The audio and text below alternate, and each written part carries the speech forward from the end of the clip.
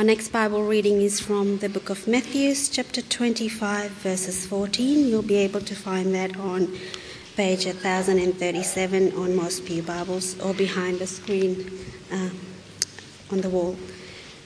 Matthew chapter 25, verse 14. The parable of the talents.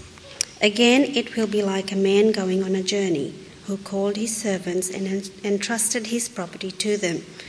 To one he gave 5 talents of money, to another 2, and to another 1, each according to his ability. Then he went on his journey. The man who had received the 5 talents went at once and put his money to work and gained 5 more. So also the man with the 2 talents gained 2 more. But the man who had received the 1 talent went off, dug a hole in the ground, and hid his master's money. After a long time, the master of the servants returned and settled accounts with them. The man who had received the 5 talents brought the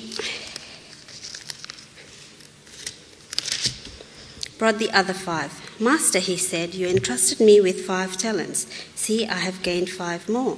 His master replied, well done, good and faithful servant. You have been faithful with a few things. I will put you in charge of many things. Come and share your master's happiness. The man with the 2 talents also came. Master, he said, you entrusted me with 2 talents. See, I have gained 2 more. His master replied, well done, good and faithful servant. You have been faithful with a few things. I will put you in charge of many things. Come and share your master's happiness.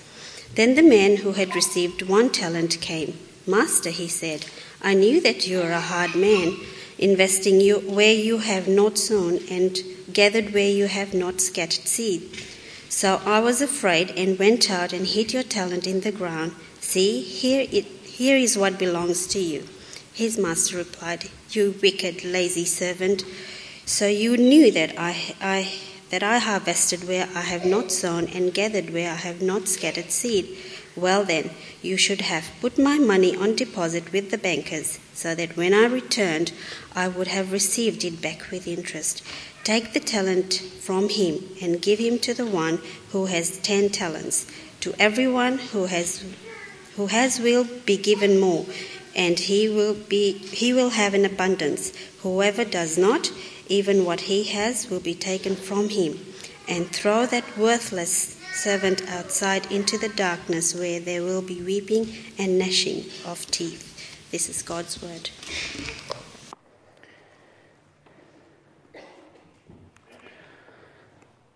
Thank you, Vina.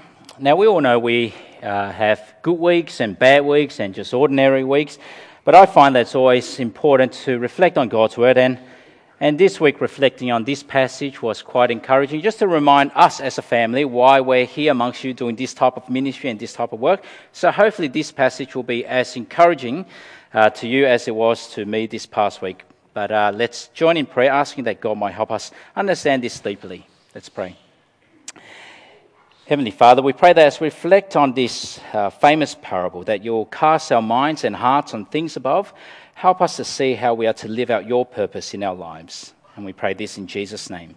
Amen. Now, I would like to begin by getting you to imagine if your life was shrunk down into only 17 verses. You only have 17 verses. How would you summarize your life? What would the highlight of your life be? So you've only got 17 verses, but that's a summary of your life story. Would it be a romantic story? You know, the years of courting and being courted, the Cinderella wedding, the years of marriage together. Now, I know some of you here are romantics. I'm not. For Valentine's Day the other day, Esther wrote us a card. She just said, happy day, but she knew that I don't celebrate Valentine's Day. But that's just me, and I gave Yvonne a flower. I just drew it on a piece of paper and gave it to her, and that was enough. As romantic as I am. Or would your story be a bit more like an adventure story, trotting around the globe, the adventures, the caving, the skydiving, the camping and scuba diving? Oh, well, would it be that type of story? I've heard of a story just recently of someone who used to smuggle Bibles into one of these Asian countries where you're not meant to have them. I mean, that's an adventure story. Or would your life story be like a rags to riches story, from humble beginnings to now a very comfortable life? Or would it be an action movie?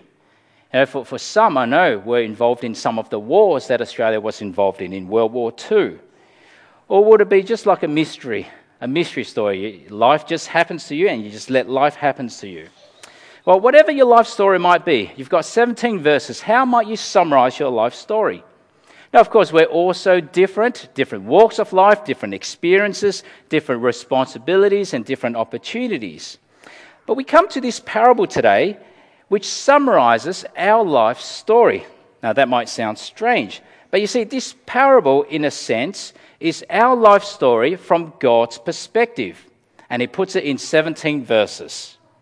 Now, of course, this is without all the elements and details of our life, but the overarching summary from God's perspective on how we live our lives is summarized here in this parable, and it is confronting. Because what we find in this parable is that some will in fact waste their lives away. And so as we reflect on this parable, we want to make sure we're not among one of those.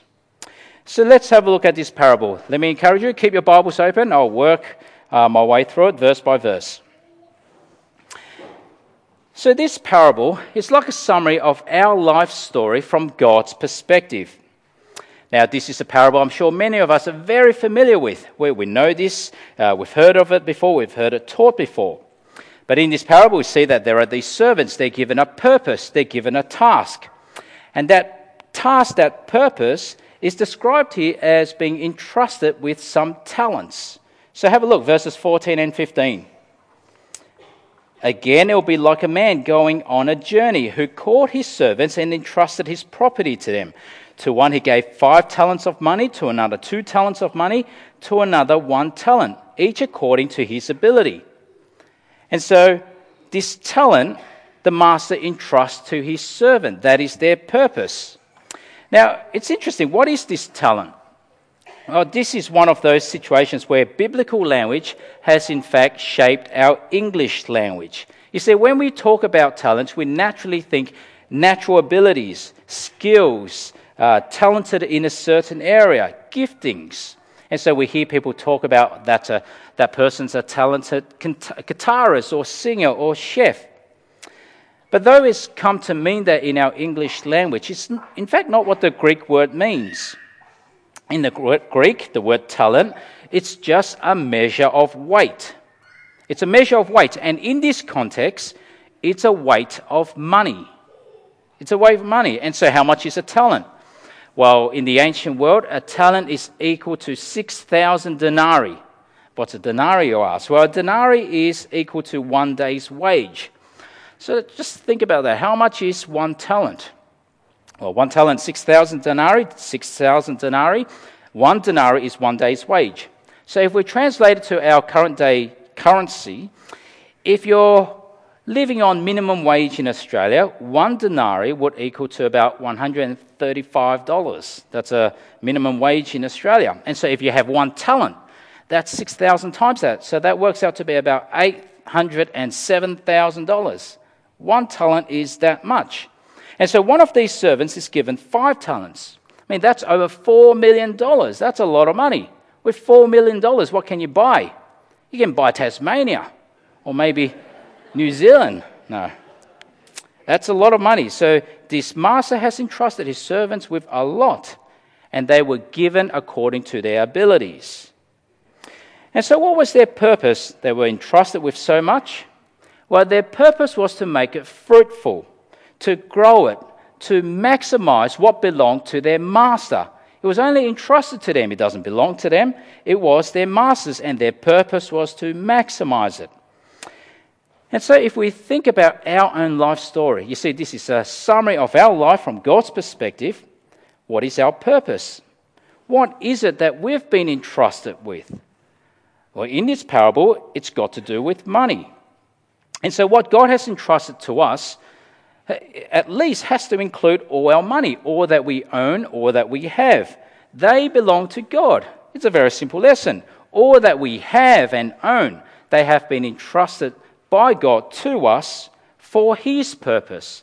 And so as I was reflecting on this past week, it meant my bank statement, my bank account, my car, my house, they belong to God. They're not mine. They've just been entrusted to me. But it is for His purpose. But then I think this parable is also getting at more than just our finances, our resources and assets. It's everything that we have and own and are has been entrusted to us. And so that does include how we use it in the English, our talents and our abilities and our gifts, the opportunities that God gives us. That is a talent that God has entrusted to us, but entrusted to us for His purpose. And what is that purpose?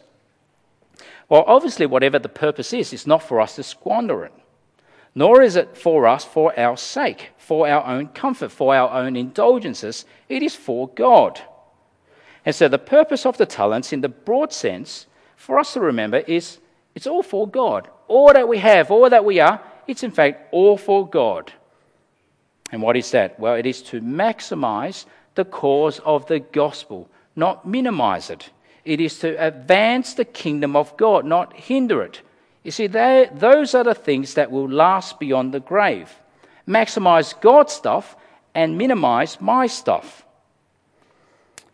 And so if that's the purpose God gives these servants, then there's also a responsibility. Now, what did these servants do?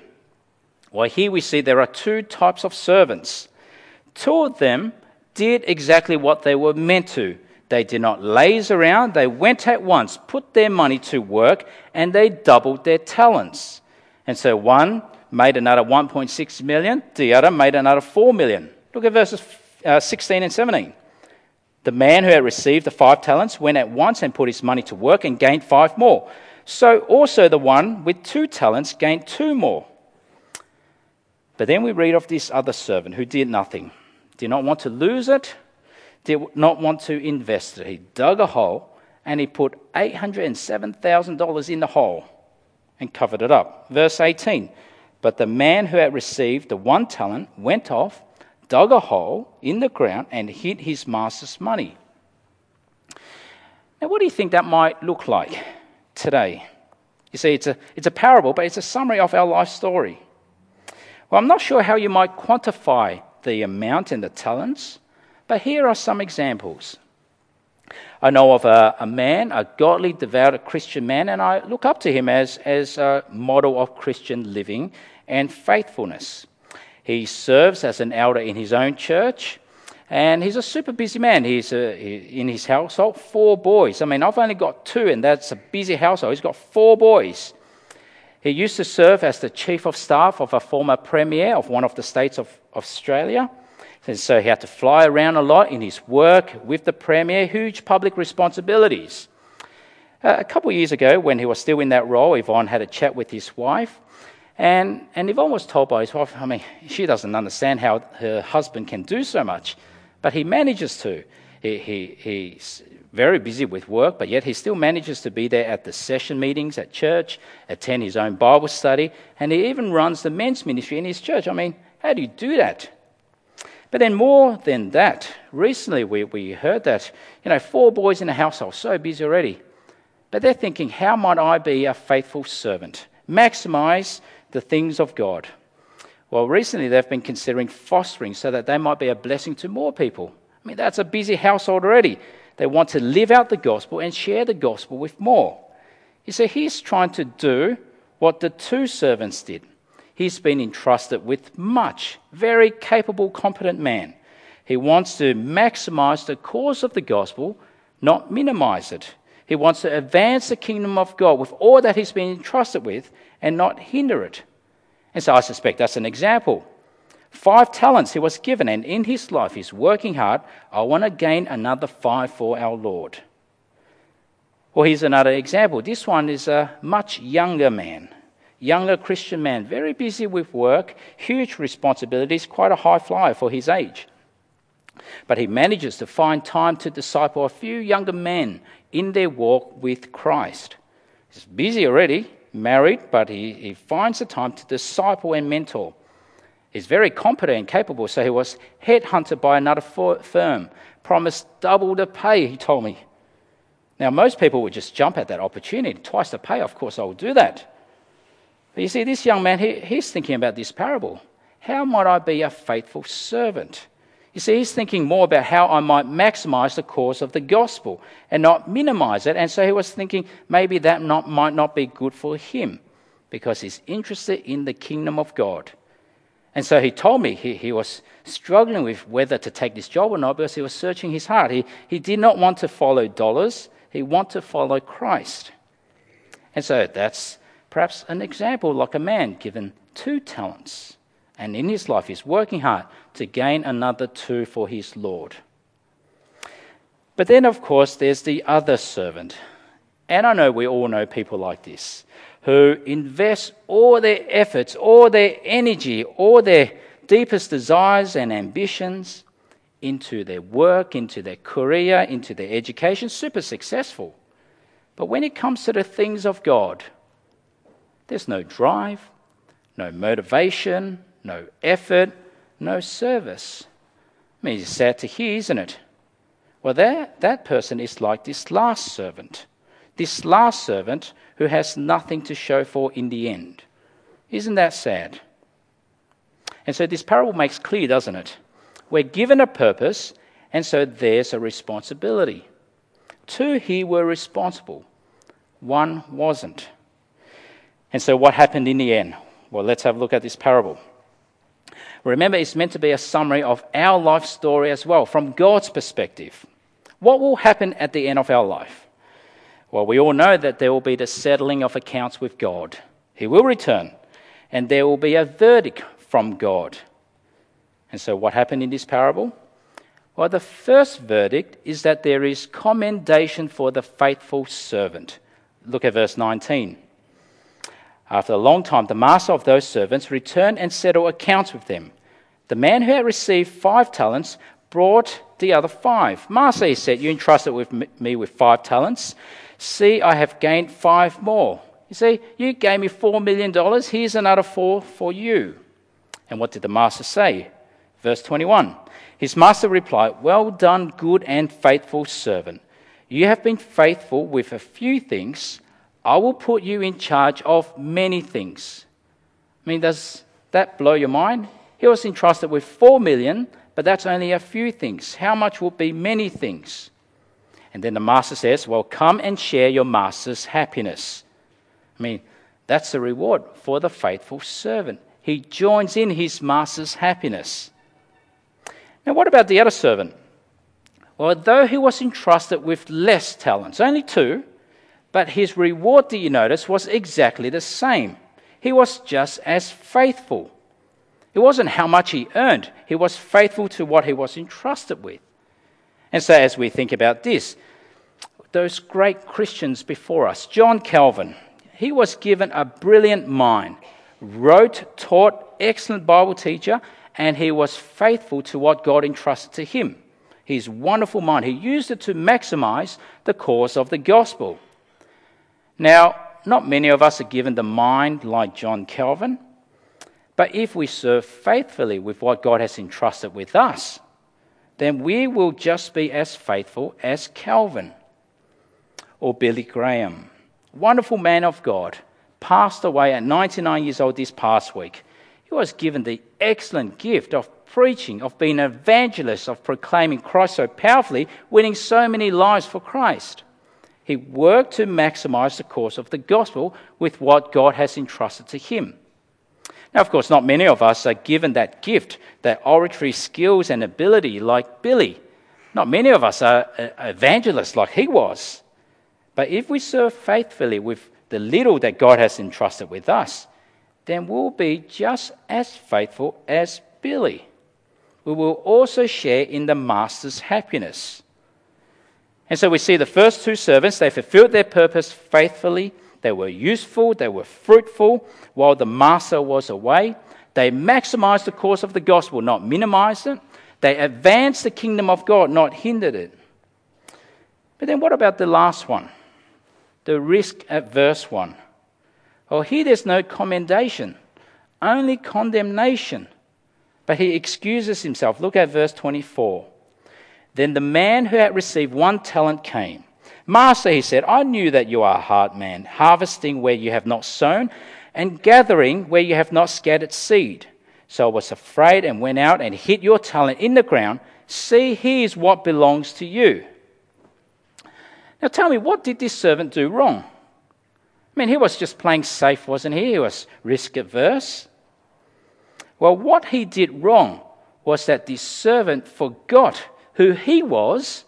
He's just a servant. And he forgot who his master was. His master is his master. You see, he's putting himself in judgment over his master. What servant does that? And it's really not too different today when people think about God and they say, well, if I meet God one day, I don't believe him, but if I meet him, he should accept me as I am. If he doesn't, then the problem is not with me, it is with him. I mean, that's casting judgment over God. That is to seriously forget that God is God and we're not.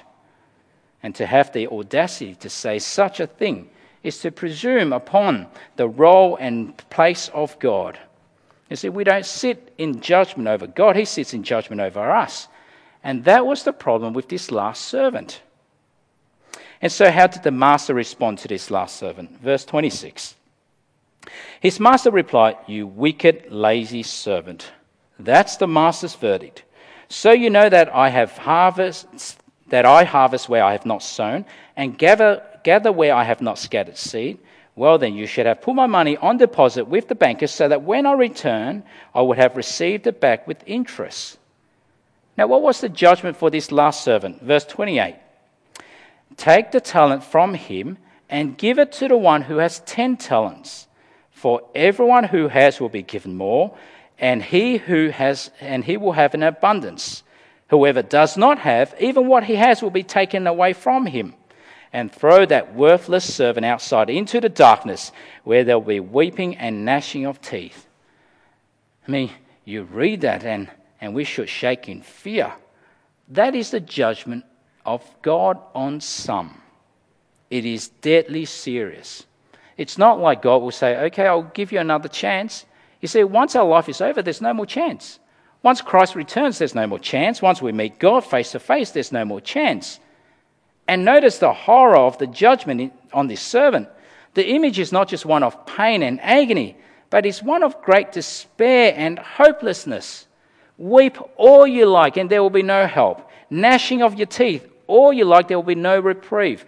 Pray as much as you want and no one will answer. I mean, this last servant is in a horrifying, terrifying situation, unlike the other two, and most likely not a Christian. And so that's the parable. We all know this parable, very famous parable. It's a summary of our life story.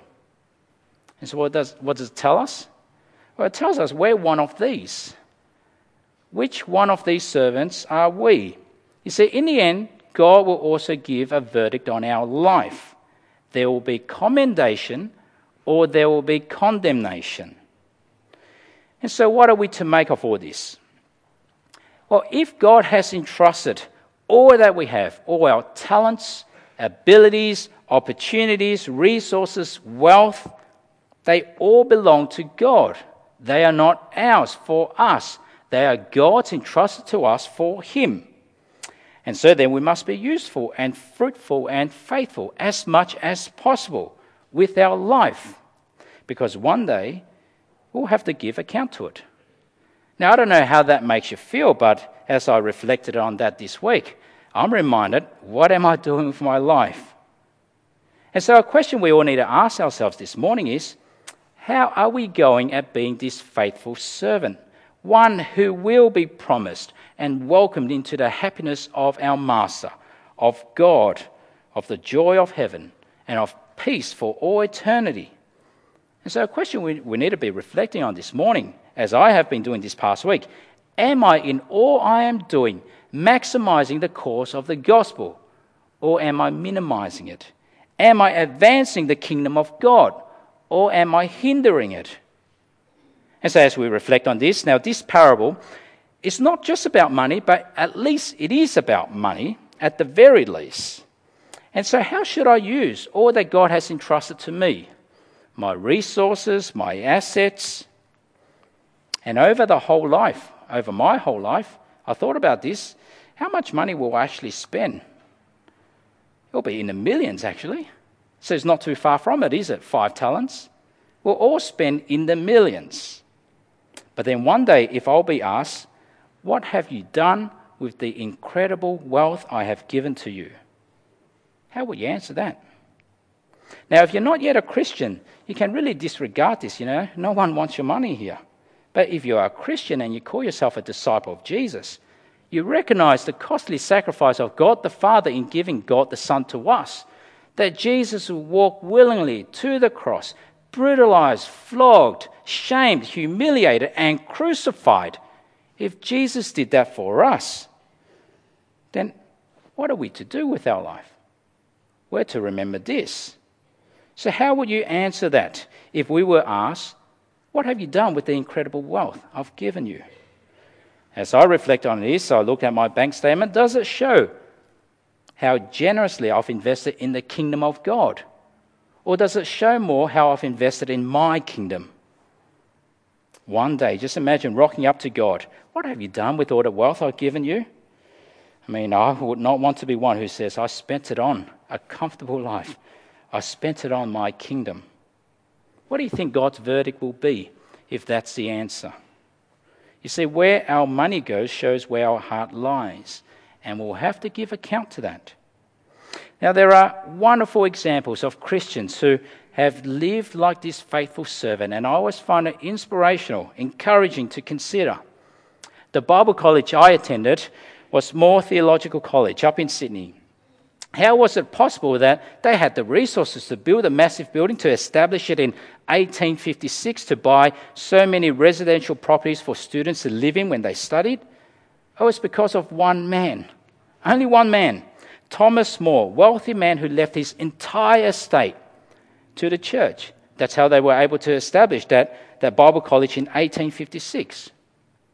Or many Presbyterian churches, even in our state. How is it possible that we can meet even here in this building? How can we do this? How can all the churches do this? It's because of the generous investment of those before us. Now, you might not know this history, but half the block on which this church is on was a gift given by a Mrs. Gibson in 1907. Given to the church. And how was this church built? This church building it's over 100 years. Well, it was built from bequests that were given to the church. And personally, I know a few families who themselves know that they've been entrusted with many talents. They know that God has provided them well financially, but they are generous. They've spoken to me and they said, if you see a gospel need, please let me know. If there's a gospel opportunity, please let me know. Isn't that investing wisely? So how would you answer if God was to call you to account? Or how should I use my car, my home that God has entrusted to me? It's very easy to think, this is mine. I worked for it. I paid for it. But one day I'll be asked, what have you done with that car I gave you? What have you done with that house I've entrusted to you? How will you answer that? Well, I know quite a few faithful servants amongst us who use their car to serve others, to drive folks to church, to Bible study groups, to drive people around, and they do it each week without grumbling. There are quite a few of us who show great use of our homes, showing wonderful hospitality, even single folks, using their homes to show tremendous hospitality. We experienced it ourselves. When we were renovating a few years ago, there were a few families who offered us to stay at their place for those months. That's crazy. Who want to live with us? But some did. But isn't that investing generously? How would you answer God? Or if God were to ask you, what have you done with the opportunities I gave you at uni, amongst your colleagues, at work, with your neighbours? What have you done with those opportunities? Didn't you see? What have you done with the abilities and skills and gifts that I've given you? You are good at IT. What have you done with that? You're good with music. What have you done with that? You're a natural evangelist. What have you done with that? Or what have you done with the time and the life I've given you? What have you done with your life? What do you have to show for? How would you answer these questions? You see, if you are a Christian, and we know how deep the Father's love is for us, our memory text, that the Son of God would willingly go to the cross for us, brutalized, shamed, and crucified for us, that God would do that so that we might enjoy his happiness forever. If we understand the gospel, a genuine Christian cannot live any differently than to maximize the cause of the gospel, not minimize it, than to advance the kingdom of God, not hinder it. You see, one day, on the day of judgment, there will be no hiding. In our life, we can have two lives, a Sunday life and a weekday life. But before God, there will be no hiding. He sees it all. You'll either be the good and faithful servant, or you're the one who will say to God, I've squandered all the wealth you've given me. I've wasted the opportunities you've provided me. I've misused the gifts you've granted me. And now I've got nothing to show for. I mean, if that's the case, how then can we expect God to say, good and faithful servant, come and share your master's happiness? Now, this past week we heard of that very sad news that Billy Graham, known as America's pastor, he passed away at the ripe old age of 99 years. If we think about his life, he was entrusted with so much, perhaps 10 talents. But he was a man who spent and expended his life proclaiming all around the world the gospel of Christ. This is the only way to be saved. There is no other way. Don't fool yourself. Jesus is the only way. It's estimated that he preached to live audiences of over 215 million people in over 185 countries. I mean, some of us poor preachers, we're happy to preach to 50 in one country. He was counsel to all the presidents from World War II to the current president. 12 or 13 presidents. Now, he visited Australia a few times. Some of you might still remember that, the big one at the MCG in 1959. Now, just out of interest, who attended that big crusade, that rally in 1959? You show your age, it's wisdom, and we love you for it. So some of us did, right? Many came to faith. I mean, that was obviously before many of us was born. But I did manage to go to listen to his son, Franklin Graham, when he went to Telstra Dome, as it was called back then, now Etihad Stadium, speak. I heard that in 2005. But you might not know this, or maybe you do. The record attendance at the MCG is not an AFL Grand Final. You expect that. It's not any cricket match. You expect that too. The record attendance at the MCG was for Billy Graham. 130,000 people. Here's a picture. That's Billy, and that's at the stadium when he preached in 1959. Many lives were won over for Christ because of him. In fact, the Jensen brothers up in Sydney, they've written, it was Billy Graham. They walked up, they gave their life to Christ. But now he's passed away. But listen to what he once said. He said this, someday you will read or hear that Billy Graham is dead. Don't you believe a word of it. I shall be more alive than I am now. I will just have changed my address. I will have gone into the presence of God. Isn't that wonderful? He knew he was going to die. We all know that. But that was his confidence. He was living his life as this faithful servant, expending it, maximizing the cause of the gospel. And he knew with crystal clarity where he'll end up. He'll be home with his Father in heaven. Now, in 2005, Billy Graham, he opened up to CNN about his wife. She died in 2007, and they were lifelong partners in the cause of the gospel. She was buried at the foot of a cross-shaped walkway at his library, the Billy Graham Library, and he too will be buried right next to her. Now, this is her gravestone, and there's a Chinese word there. I didn't know what it was. I had to ask Yvonne, and she had to search the internet. but it means righteousness. It was the word on her father's gravestone because she was a missionary or a child of missionary to China. She was born in China. But in this interview, he was asked, what do you like people to say about you when you die? I mean, this is all in hindsight now, but so powerful when we hear it now. He said this, I want to hear one person say something nice about me, and that's the Lord. When I face him, I want him to say to me, well done, thou good and faithful servant.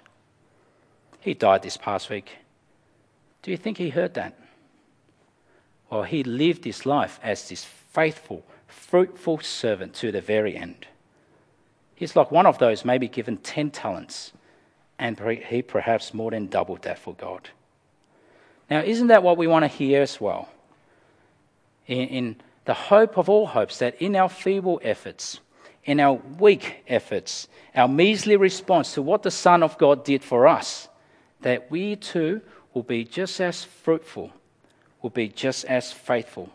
And to hope with all hopes that one day when we meet our Lord, he'll say to us, he'll say to you, good and faithful servant, come and join your master's happiness. And so this morning, as I was reflecting this week, what type of servant will you be? What verdict will you carry with you for all eternity? Well, I want that one. Let's pray.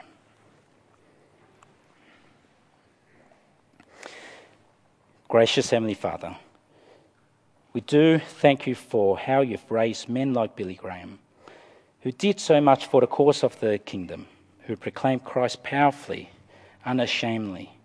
And we pray, Lord, that you might produce his heart in us, that we too might live our lives as faithful servants, maximizing the cause of the gospel in all that we do. We pray, Lord, that one day when we will meet you, it will be those sweet, wonderful words, good and faithful servant. We pray this in the name of Jesus Christ, our King and Saviour. Amen.